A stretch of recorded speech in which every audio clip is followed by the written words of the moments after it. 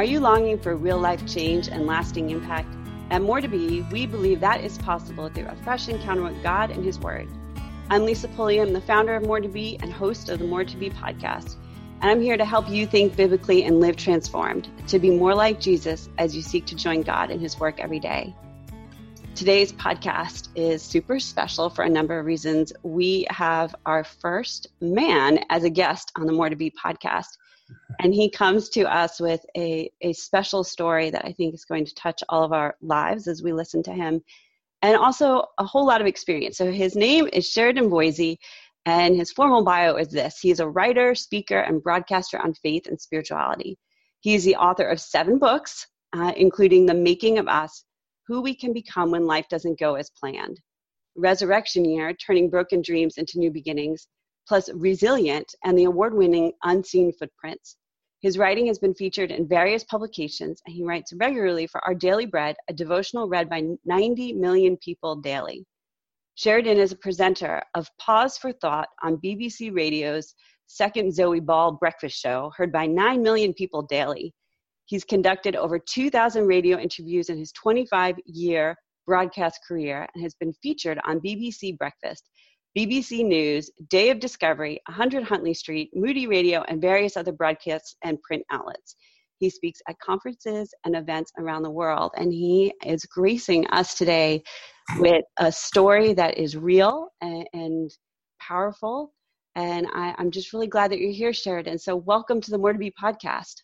Oh, thank you, Lisa. And thank you for the kind introduction. And, funnily enough, by the time we finish our conversation, we'll probably scrap everything that you've just written and read to talk about something much more fundamental. But I really appreciate this time. Yeah. And I get right into it and we don't go through the bios, but I really took pause when you reached out to me and asked me on the podcast, and I've read your bio, which I was like, wow, this guy's walked some roads and interacted with lots of people and can bring to us kind of a breadth of experience as you share your own personal struggle with us. So why don't you just kind of jump right in and tell us what is the story of Making of Us and that personal story. I know what it is, but I want you to share it with our listeners. Yeah. Okay.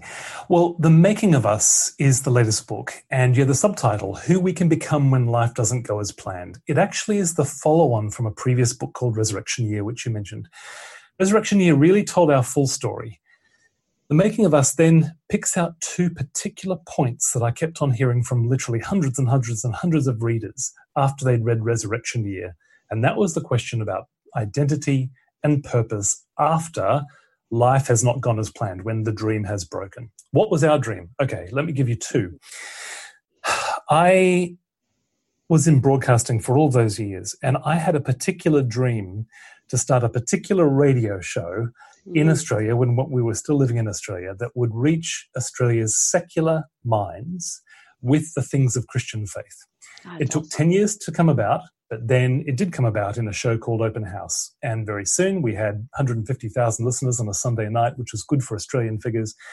Half of them weren't Christians, half of them were. We would have imams calling in some nights. We had a Hindu priest calling in one night. We had Scientologists, we had Christians, we had people of all different walks of life calling in, and we were discussing things of faith. It was a dream come true. Yeah. Oh man, it was my baby. It really was.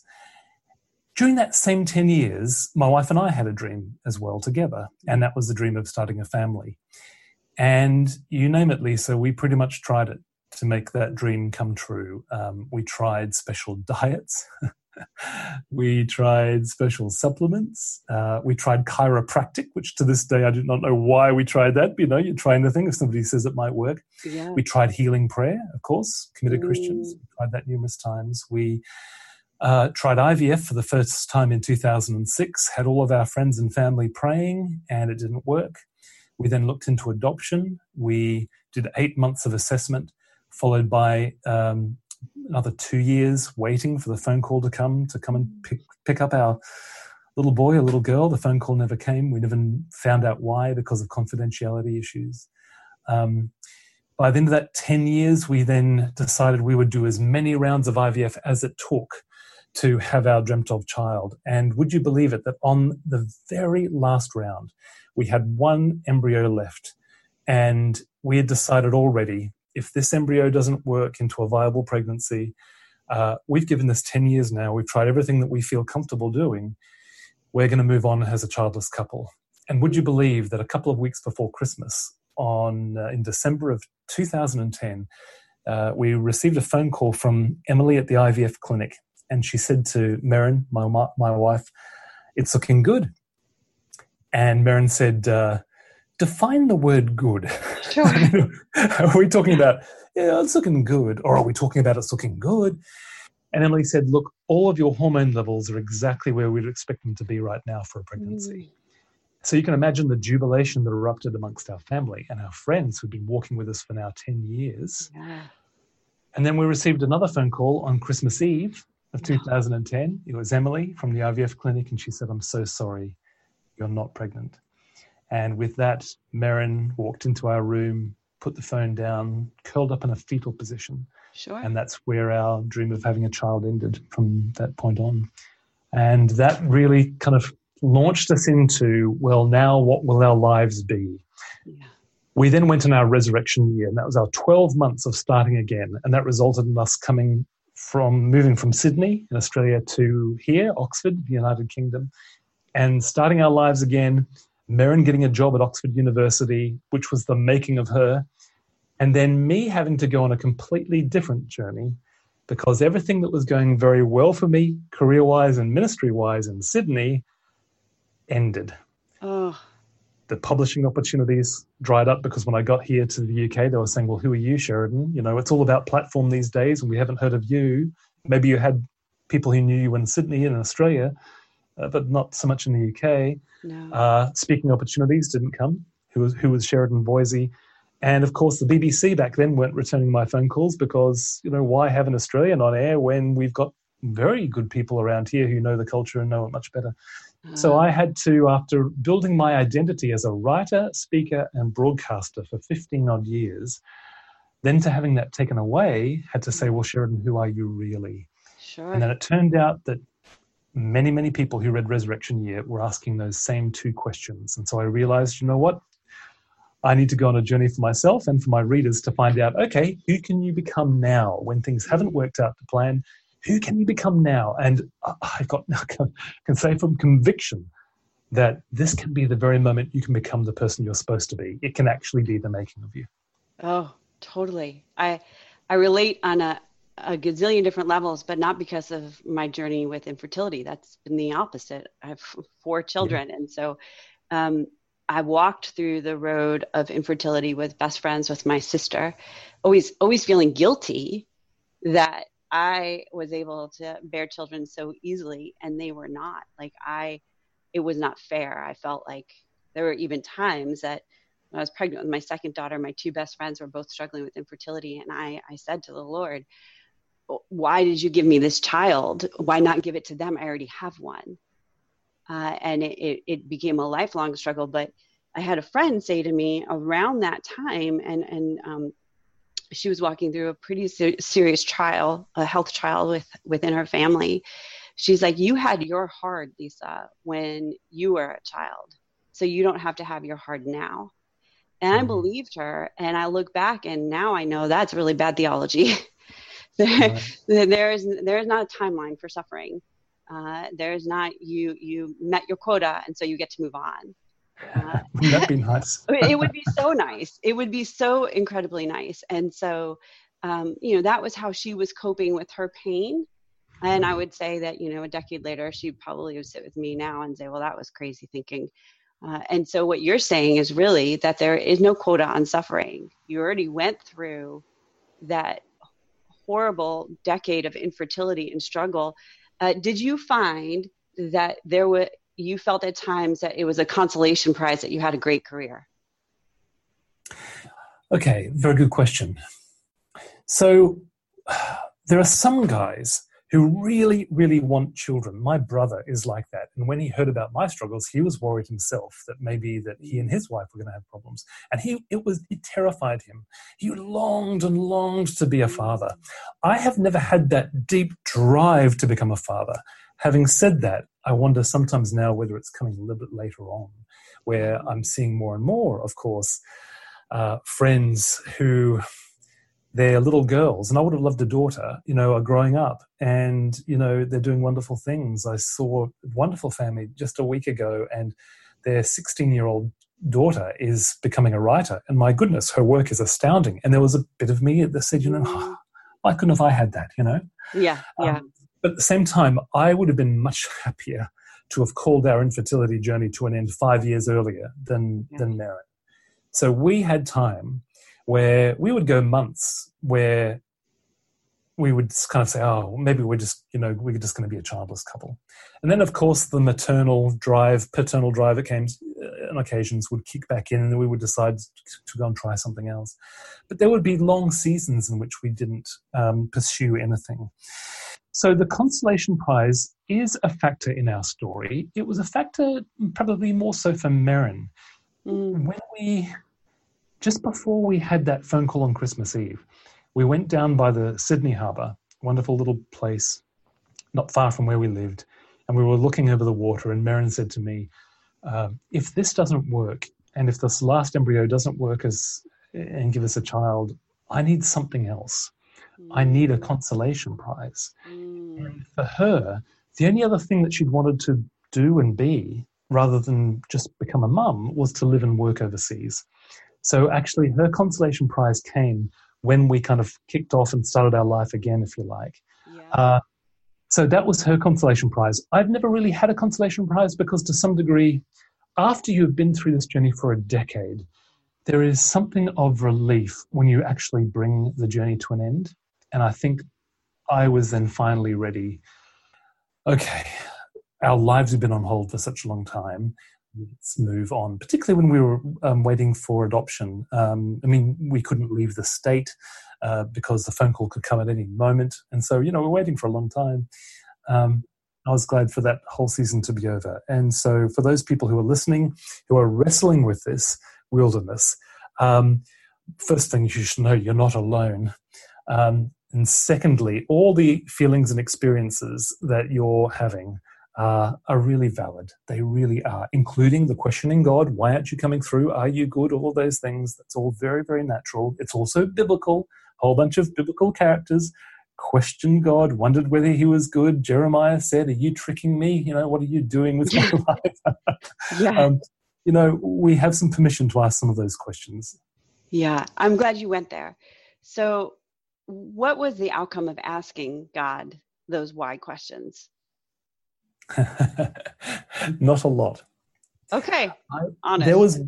There was one time when our pastor and his wife arranged a special prayer meeting for us, and they did it really cleverly.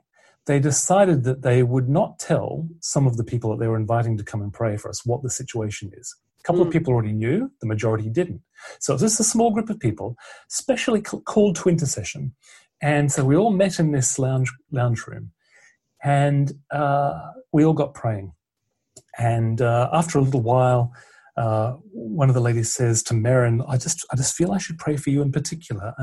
For some reason, womb is coming to my mind, and I feel like we should be praying, for your womb, for an empty womb. You know what? God seemed to be leading them in that prayer, right? Yeah. And so about halfway through that prayer time, we then stopped, and then the pastors said, look, why don't you tell everybody then, what we've all gathered here to pray for.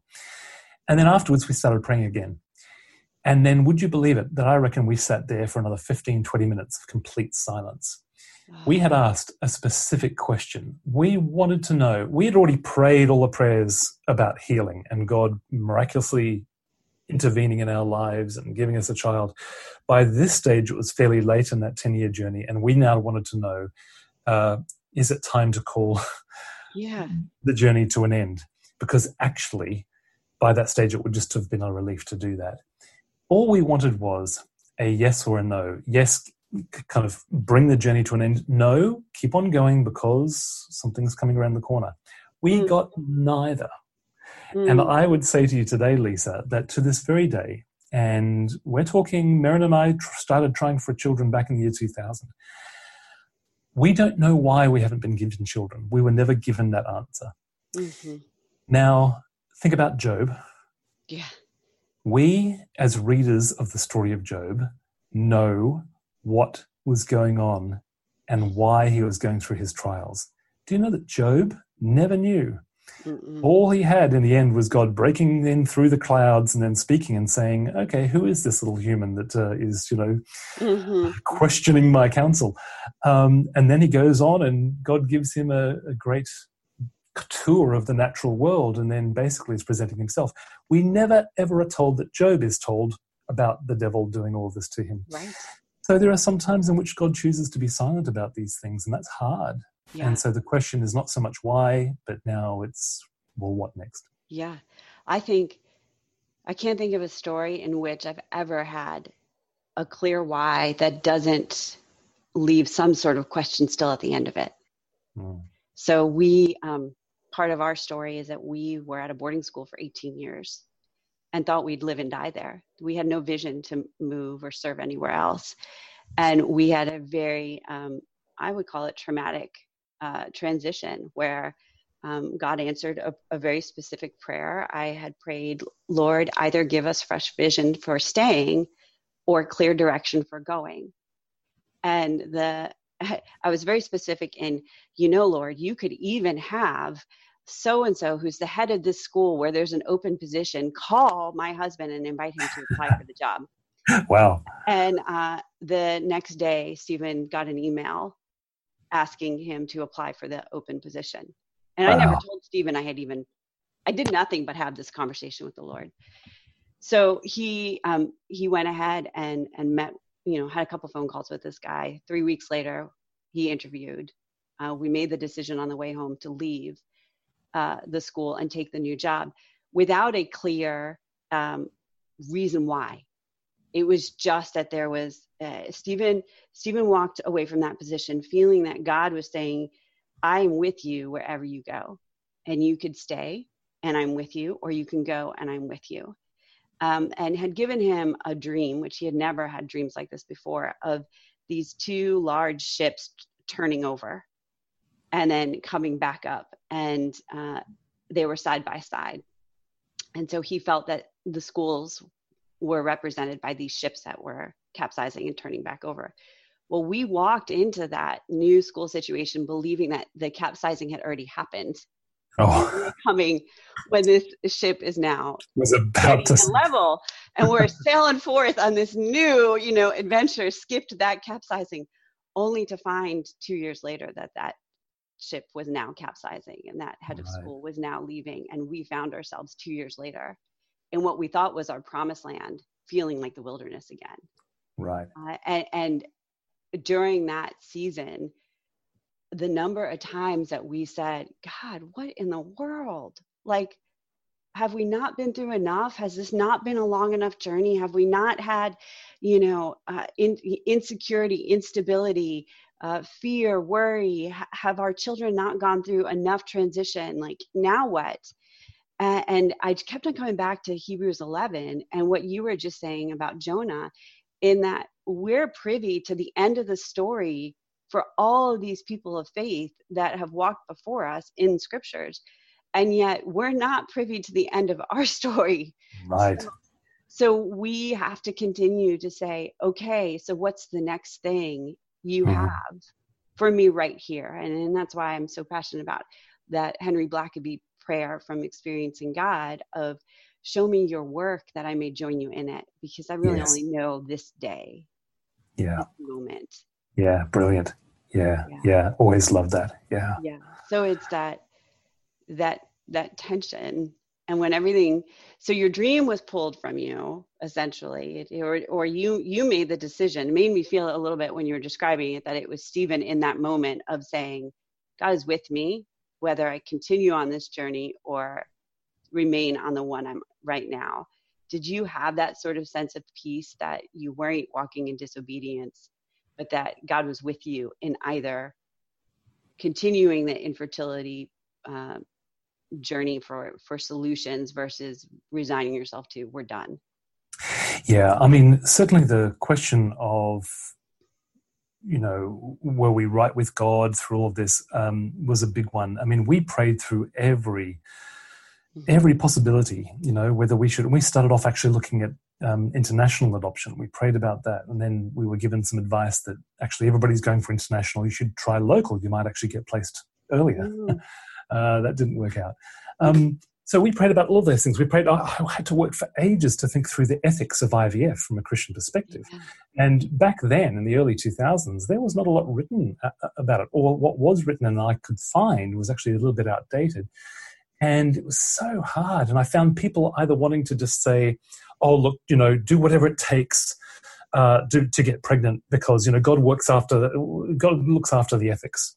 And you're just like, you know what? That's not really a good way to do Christian discipleship. Or the other side where, people just as soon as they heard about this idea, they wouldn't even touch it. And it was so difficult to work that through. The other question that often comes up with all of this is, and people wouldn't even ever suggest this to their friend, but they think to themselves, am I somehow sinning, or is there some sort of deep-seated flaw in me, or am I just not being faithful enough that this is the reason why God isn't coming through? Now, I went through that a lot. Yeah. There's two very common responses that you can have when God, over the long term, doesn't give you what you've been asking for. Yeah. Number one is you can either shake your fist at heaven and say, well, God, what's wrong with you? That's what Maren did, and she would say that. Or you can say, well, God's perfect. Everything that he does is absolutely right. So the problem must be with me. And so I kept on thinking, I'm not spirit-filled enough. I'm not faithful enough. I'm not prayerful enough. Something must be wrong with me. Both of those will ruin you. Yeah. And so the thing that you do is you walk forward, you seek good counsel, you pray every turning point, and you seek God's counsel for all of those things. And if he chooses to remain silent, which sometimes he does, then you make the best decision that you can. Yeah. We have since seen that God has turned our situation into profound ministry to other people. Yeah. So much so that I would say that the ministry that has come out of First Resurrection Year and now the making of us over the last, we're talking 5 years, would be more than the last 15 years of my being an apologist on a radio, in radio, put together. Yeah. I mean, the healing and people coming to faith, people returning to faith, people finding new hope, starting again has been the thing. Is that the answer to your original question about the why? I'm not too sure. We could have, I'm sure, had fruitful lives, as many people do, with children.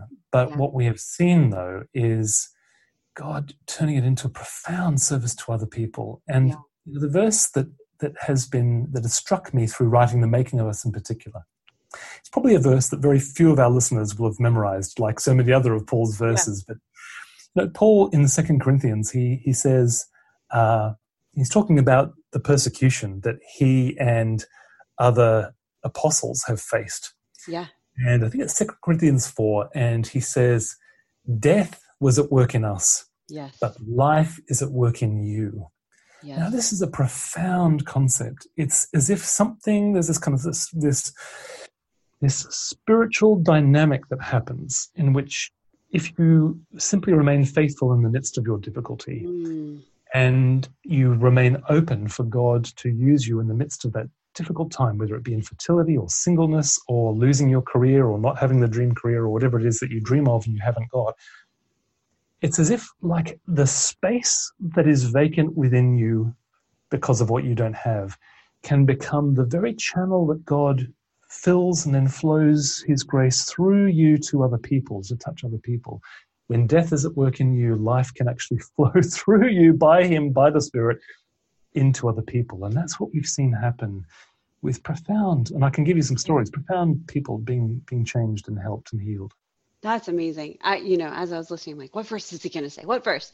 Because, initially I was thinking, I think it's 2 Corinthians 3:3 that talks about the God of all comfort will comfort you and then enable you to comfort those with what you have been through, which it doesn't explain but why, God, do I have to have this story? Why do I have to be the person who becomes the hands and feet of your comfort to those who are struggling? And yet I've seen him do that time and time again, that the story that he's written in our hearts becomes an opportunity for his glory, whether or not we have agreed to that story.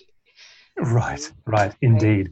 And that, that encouragement that you pass on to other people is also a huge part of all of this. And, not surprisingly that it comes out of 2 Corinthians. So Paul is reflecting on his sufferings and he's bringing all of these things out. So the verse is actually 2 Corinthians 4:12, if people want to, take a look at it. I do. Also, we could talk about, his famous, words about, when I'm weak, then I'm strong. Yes. And I think so often we think about that just when we're having a bad day and, we'll turn my weakness into strength. And no doubt God will. But have you thought about, the deepest loss in your life, the deepest brokenheartedness that you have, that itself could be the very thing that God uses to touch and bless other people. And this is where as I was writing The Making of Us, this is where it kind of landed. I didn't have a fully formed answer to where I was going to land with the book. The book actually is a story. It's a memoir of a friend and I walking a pilgrimage, a 10-day pilgrimage from a little island in the north of England called Lindisfarne, which has got a major role to play in the conversion of England. And I would dare say then the faith spreading from England then to the United States and Australia and elsewhere. And so we were, making our way down to Durham and, exploring the lives of these great missionaries of old, the 7th and the 8th centuries and everything. And I didn't really know where the whole story was going to end, but this is where it really did end, that the two big questions of identity and purpose, this is your moment when you're going through these things, to discover, number one, a bigger sense of self. So many of us define ourselves by really two things. It's for men, and I think often it's slightly reversed for women. But for men, it's number one, career, and number two, then parental status. So who am I? I'm an engineer and I'm a father of 4. Yep. For women, of course, number one, it's normally I'm a mother or I'm a wife or maybe I'm single, which is why single women sometimes struggle with the identity question, because our culture says this is the first place you go to. Yeah. And then number two, it might be, and I do some work doing this, I teach or whatever it might be. Yeah. Those two poles are great poles. They're wonderful bases of identity. But if you don't have them, or in fact, if you lose them, who are you then? Oh, yes. The very fact is that you are much bigger than those two things. Yes. Right now, I'm sitting here and I'm a husband as well as a writer, speaker, broadcaster. I am a son. I am a brother. I am a friend. How often have we at parties, when somebody says, "Oh, who are you, Sheridan?" said, "I'm a friend." I know. Never, ever. But friendship is a holy calling. It's one of the most deep, profound ways that you can touch another person. So we find a bigger sense of self. And of course, at the depth of that, at the core of that, all of those things can go still. But at the core of that is 1 John chapter 3, how great the love the Father has lavished on us, that we should be called children of God. And that's the ultimate identity. And I had written about that. I had preached about it. I had done all sorts of radio programs on it. When you go through a wilderness and don't get what you want or lose what you have had, that's when you discover if that is the very essence of your identity. And if it's not, this is the moment that it can become the very core of who you are. Yeah, I totally agree. And I was hoping you were going to go there on our core identity is as a child of God, because that's the only thing we can't lose. Everything else is perishable. Everything. And I've been teaching this for the last 7 years in the coach training class I teach. I mean, the entire session 3 is on identity. And are we living out our biblical identity as a child of God, or are we living out what we call our role identities, which is what you described, the mother role, the career role. And all those roles are in conflict, usually to some degree, and cause a sense of tension and stress, because how do you do all these roles well? Whereas if you just kind of scale back and say, how do I live as a child of God well when I go to my work, when I enter into my motherhood or my fatherhood, when I engage in that friendship? how do I enter into that as an ambassador of Christ, filled with his love, and then pouring out his love forth is a completely different mindset. And that's great. It's huge. And for me, it was crystallized because when we did have that move 4 years ago from the boarding school, I lost my identity. I was a mentor to teenage girls. My entire ministry was launched on that. Now, the only teenage girls I have were my own. And I wasn't in a season where I wanted to write about what was going on with them, because I want them to be able to be their own people outside of the spotlight. And so I went through an identity crisis. And a takeaway that I want to share with our listeners is this: like, be careful to not grab another role identity to quash the pain of the lost identity. That's good.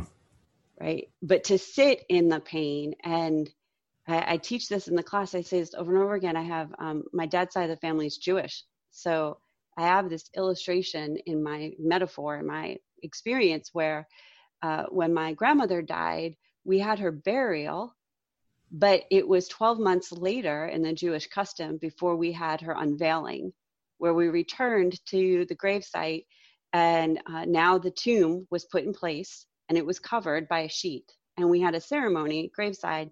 The sheet gets taken off as the unveiling, and then you take stones, just, hand-sized stones, and you lay them on top of the memorial stone. And that is the closure of the year of grieving. Wow. And I come back to that again. I get goosebumps. I come back to that again and again, that when we recognize that there's loss, we have an opportunity to allow God to heal us over a long period of time.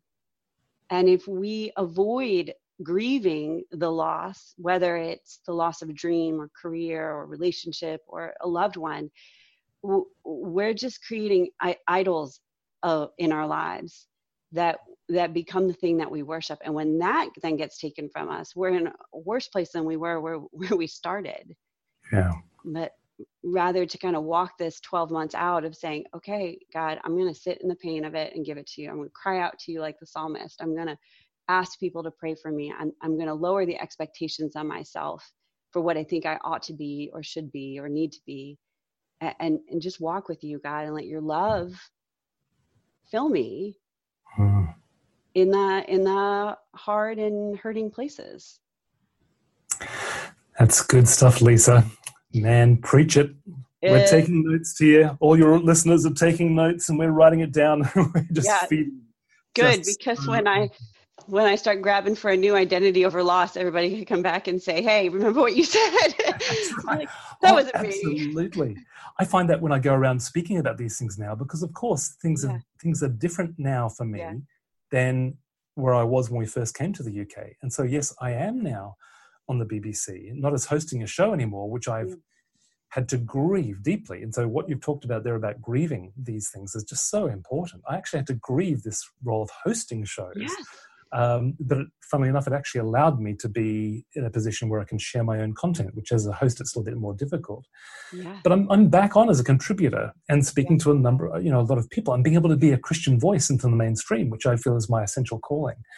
And the books did open up again, largely because of you lovely, blessed Americans who actually, it's Thomas Nelson Publishers who, didn't look at my platform and then decided to read the manuscript and see if there was something to it. And they decided, yes, we need to publish Resurrection Year and then The Making of Us. So the fact is that things have changed, and I've got to be very careful that I don't just kind of start again really resting on the fact that now I have got the books out again and the radio and, do get to speak at conferences and things. Hang on, Sheridan. The fact is you have to go and be alone in your little spare room that we've got set up with a little chair in the corner we've made our little tent of meeting, our little, inner sanctum. And you have to be so comfortable sitting in there, just you alone with God and dwelling in your relationship with Him, that nothing else matters. It never matters. And the fact is that this business of publishing The Making of Us could still be my last book. The fact is, if it doesn't sell enough copies, I may not have another contract. The fact is that BBC could turn around tomorrow and say, well, we no longer need your services anymore, Sheridan. And the fact is that this year has been a quieter year for speaking for me. Next year is filling up, but this year's been quieter. And there's been part of me that's been, oh, I wonder if there's something wrong. Is there something wrong with me, Sharon? Hang on, you're going back to where you've been. So we always have to remind ourselves about this stuff, Lisa. It's just so important. You could have described my life right now as a writer and a speaker, and when you sit there and you measure your life by the metrics, whatever the field may be, for you and I, it's contracts and engagements and numbers and all that. But, I think of our listeners, for how many mamas do I know that they're measuring, their metrics are their kids' performance, their milestones that they're reaching emotionally, mentally, academically. If it's not going, oh no, is this the beginning of the end? Will my prodigal child emerge from this, middle school year instead of someone who's following hard after the Lord? Or, there's we all have this commonality of struggle of, am I valuable? Am I worthy if I don't produce, if I don't get the check mark? And I love your visual description of kind of getting alone and saying, God, you and me.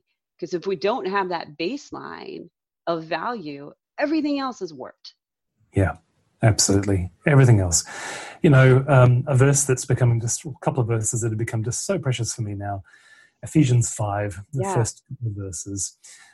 Be imitators of God as dearly loved children and live a life of love.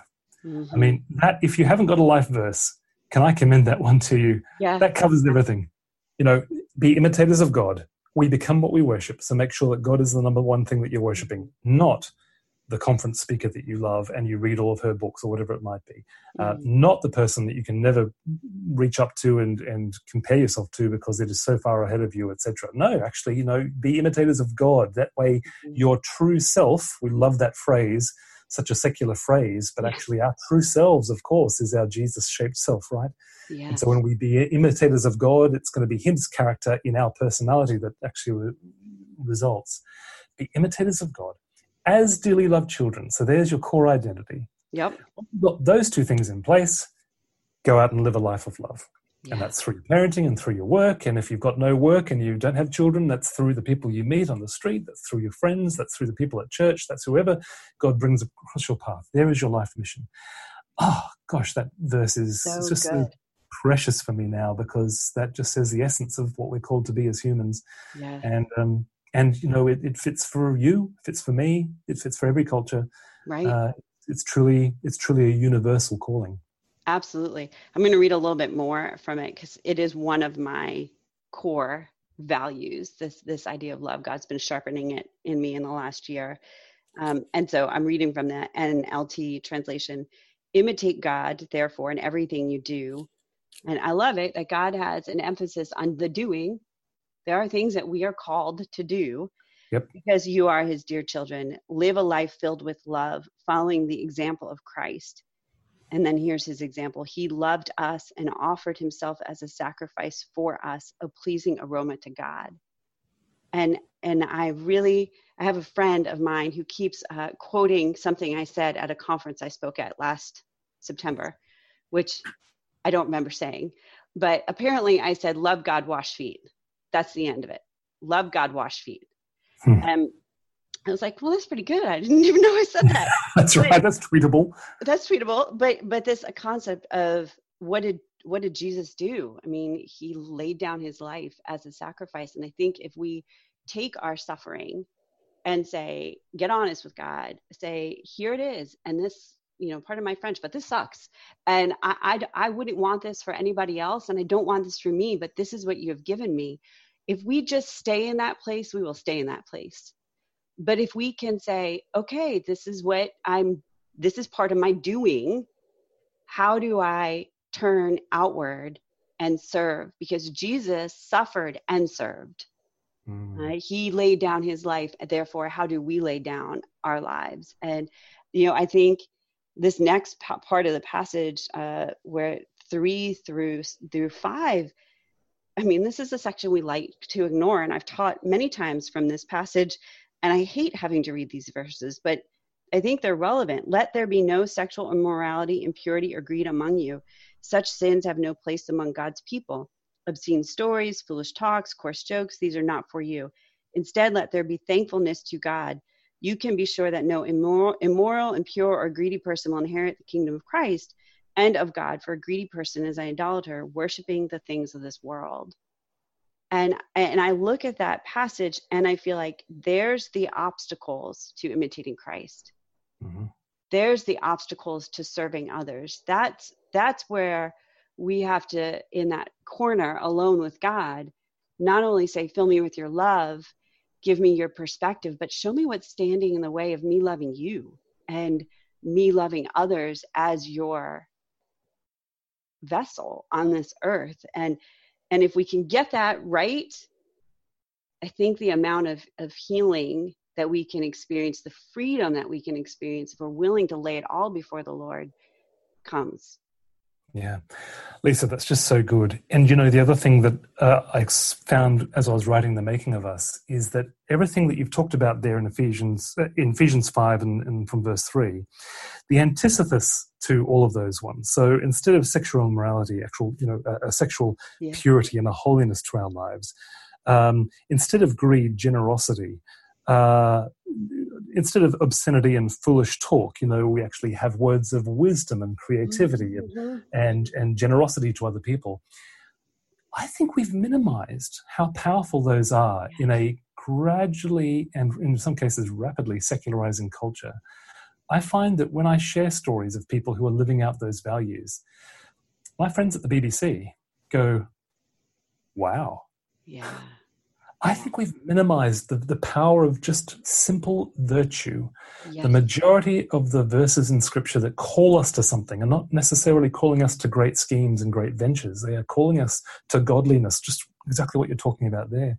Yeah. And generosity and grace and love and kindness can melt hearts and bring a tear to the eye to people who just so desperately need those things.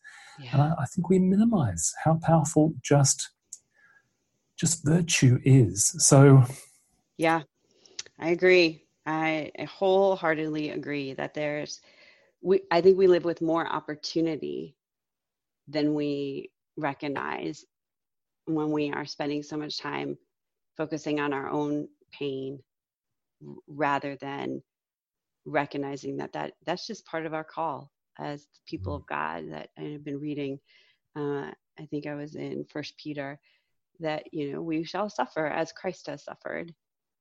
And we can't measure it one to another, right? I don't need to look at your suffering through a decade of infertility and say, oh, I feel so bad. Like, I don't know what I'm going to do with that.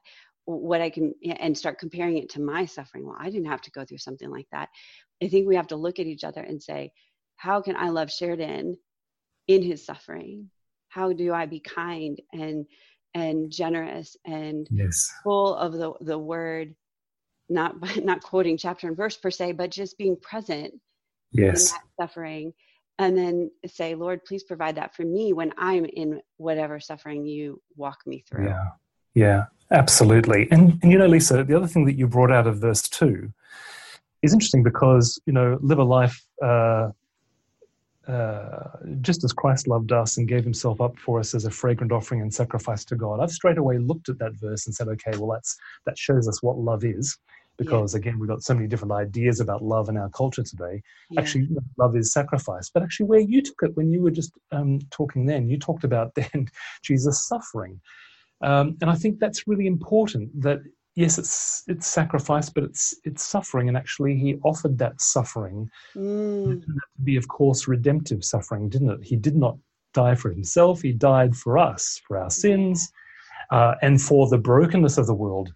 And this has been the great discovery for me as well: is that if you can present that lack, and see that, it can become the death that's at work and you can become life to others, then profound things can happen. And I think of some artists, Degas, Matisse, who they wrestled. They really did wrestle. Degas, for the last 50 years of his life, had more and more failing eyesight. And so he actually, at one point, he changed from paint to pastel because it was easier for him to be able to see. And Matisse had all sorts of problems. He actually was left wheelchair bound for the last 10, 20 years of his life because of, I think, cancer surgery. And that's when he then moved from painting to collage, and he would direct his assistants to put these big pieces of paper up onto a larger piece of paper up onto the wall. And what did we see? We saw Degas do some of his best work. Yes. The Blue Dancers came out of this, some of his greatest masterpieces, and we saw Matisse do The Snail and these other great works that came out of his collage period. And that hit me, that some of the great ministry and service we can bring can be just like that artwork, that it's actually when we're working with the limp, we're working with the thing that is held us back, actually turns out to be God's greatest tool. I was talking at a large church in the north of England once. Let me just tell you this quick story, and I'll wrap up and finish up and get out of your hair. This has been such an interesting conversation. I'm like soaking it in, especially the art. I was an art major, so my passion for art came alive during my semester in England. So I'm like, taking me back. But yeah, I bet. Story. I was speaking at this church up in North England. If anybody who's listening remembers David Watson, he wrote a number of very influential books, probably well known a couple of decades ago, where it wrote some very famous choruses that got sung in churches all around the world. Anyway, it's his old church, St. Michael the Belfry, and church of maybe 800 people or so, and I was speaking their evening service, and I was speaking about these things that we've been talking about. And I'm talking about the fact that we need to really base our identity in being children of God, and the fact that you can become a child of God if you're not a child of God, and all of these kinds of things. And this guy came up to me at the end of the service, and he said, I don't go to church. I've never been to this church. I was just walking past, and something drew me in. And I sat down, and everything that you said tonight about broken dreams and starting again, it's exactly what I needed to hear. I've got broken dreams. I've got a broken marriage. My children won't have anything to do with me. And then he said the absolute clanger. He said, I had decided tonight to take my life. I was going to get blind drunk, and I was going to jump off that bridge just down the road from the church. But from what you've said, I now know I can become a child of God, and I can start again. Now, Lisa, that could only have come through a message that comes out of everything that we've talked about these last 15 minutes together. Yeah. And I'm happy that just one man has been kept from the brink. But I can tell you story after story of that. So this is what happens if we actually give our suffering to him who is just so clever at redeeming our suffering, whether it being singleness or childlessness or whatever it might be, is he can turn it to be the very thing that becomes the greatest source of blessing to other people if you let him. Oh, radical. That is powerful. I've lost 7 people to suicide. So to think that you were instrumental, that God used your brokenness, that you were bold enough to share, to rescue that child of God. Phenomenal. Phenomenal. Would you close us in prayer? Would you be willing to do that? I'd love to. Yeah. Oh, Lord, it just feels like a very special conversation that Lisa and I have had, and also engaging our friend listening as well. And so I pray for our friend listening now. And I ask, God, that you, by your Spirit, would come and fill that empty place, the place that has been vacated by the broken dream. Maybe it's not being able to find a husband. Maybe it's not being able to have children. Maybe it's not being able to have a second child or a third child. That's exactly the same kind of grief. Maybe it's a career that's been lost, or a career that was never found, or it might be estranged relationships or friendships that have never come about. I ask, Lord, that you would come into that emptiness now, that you would fill it, that it would be a source then of deeper intimacy between them and you. And then beyond that, then become a channel through which your love, your grace, and all the virtues we've been talking about can then flow to others to be a source of healing and hope and redemption for other people through them. May deep identity become a real gift as a result of our conversation today for our friend, and may deep ministry be a result too. For your sake and for the people that we will touch, their sake, but also for our sake. It is a joyful thing to be used by you, and we just want to experience more and more of that. So I ask this in Jesus' name, and know that you want it much more than I ask it. So we ask it confidently. In Jesus' name we pray. Amen. Amen. Thank you so much for your time. This conversation has been super encouraging to me. I know it will be for our listeners. So Sheridan, would you let everybody know where they can find you? Thank you. Yes. Well, probably the easiest URL to give you is themakingofus.com. So that'll take you to the book, but that actually takes you to a page on my website. And so if you want to make contact as a result, then you'll find the About tab, and you can contact me through the Contact tab and everything else. But themakingofus.com. And also you might like, actually, a lot of the things that we've been talking about, I put into a creed, just like but can read it in about 90 seconds. I've actually got it posted up on my wall. Yeah, I see it there. Print that out. You can see it in the background. Yeah, we're talking via Skype, so you can see that. And I read that every day, and it's just something to ground us in some of the things we've talked about. There's also a really nice video you can see too. So you can download that. You can watch the video. That might be a source of daily inspiration for you to kind of ground some of these things we've been talking about in further. And you also have a podcast, am I right? I do, but it's nowhere near as wonderful as yours, Lisa. That's not true. Again, because I've kind of stepped out of being the hosting role. I do have a podcast. It's up there. It's called More Than This. You can find it on iTunes and everywhere. I actually just put my BBC stuff on it now. So if you just want some short 4 or 5 minute inspirational kind of messages, one a week, that's what you'll get. Occasionally I'll put up a classic interview that I've done over the years, but really that's all it's there for at the moment. It's one of the big areas of my life that feel like I need to bring some sort of focus to. And I tell you, Lisa, I'm learning from you. So good. That's awesome. Well, thank you for being here with us. And thank you everyone for listening to the More to Be podcast. We are praying you've experienced a fresh encounter with God and His Word during your time with us today. If you'd like to show your support for the ministry of More to Be and our podcast, we'd love for you to become a More to Be Sisterhood Circle member. You'll be blessed with our signature courses and resources while being a blessing to others. To learn more, visit moretobe.com/podcast for a special link. May you continue to think biblically and live transformed, to be more like Jesus as you seek to join God in His work every day.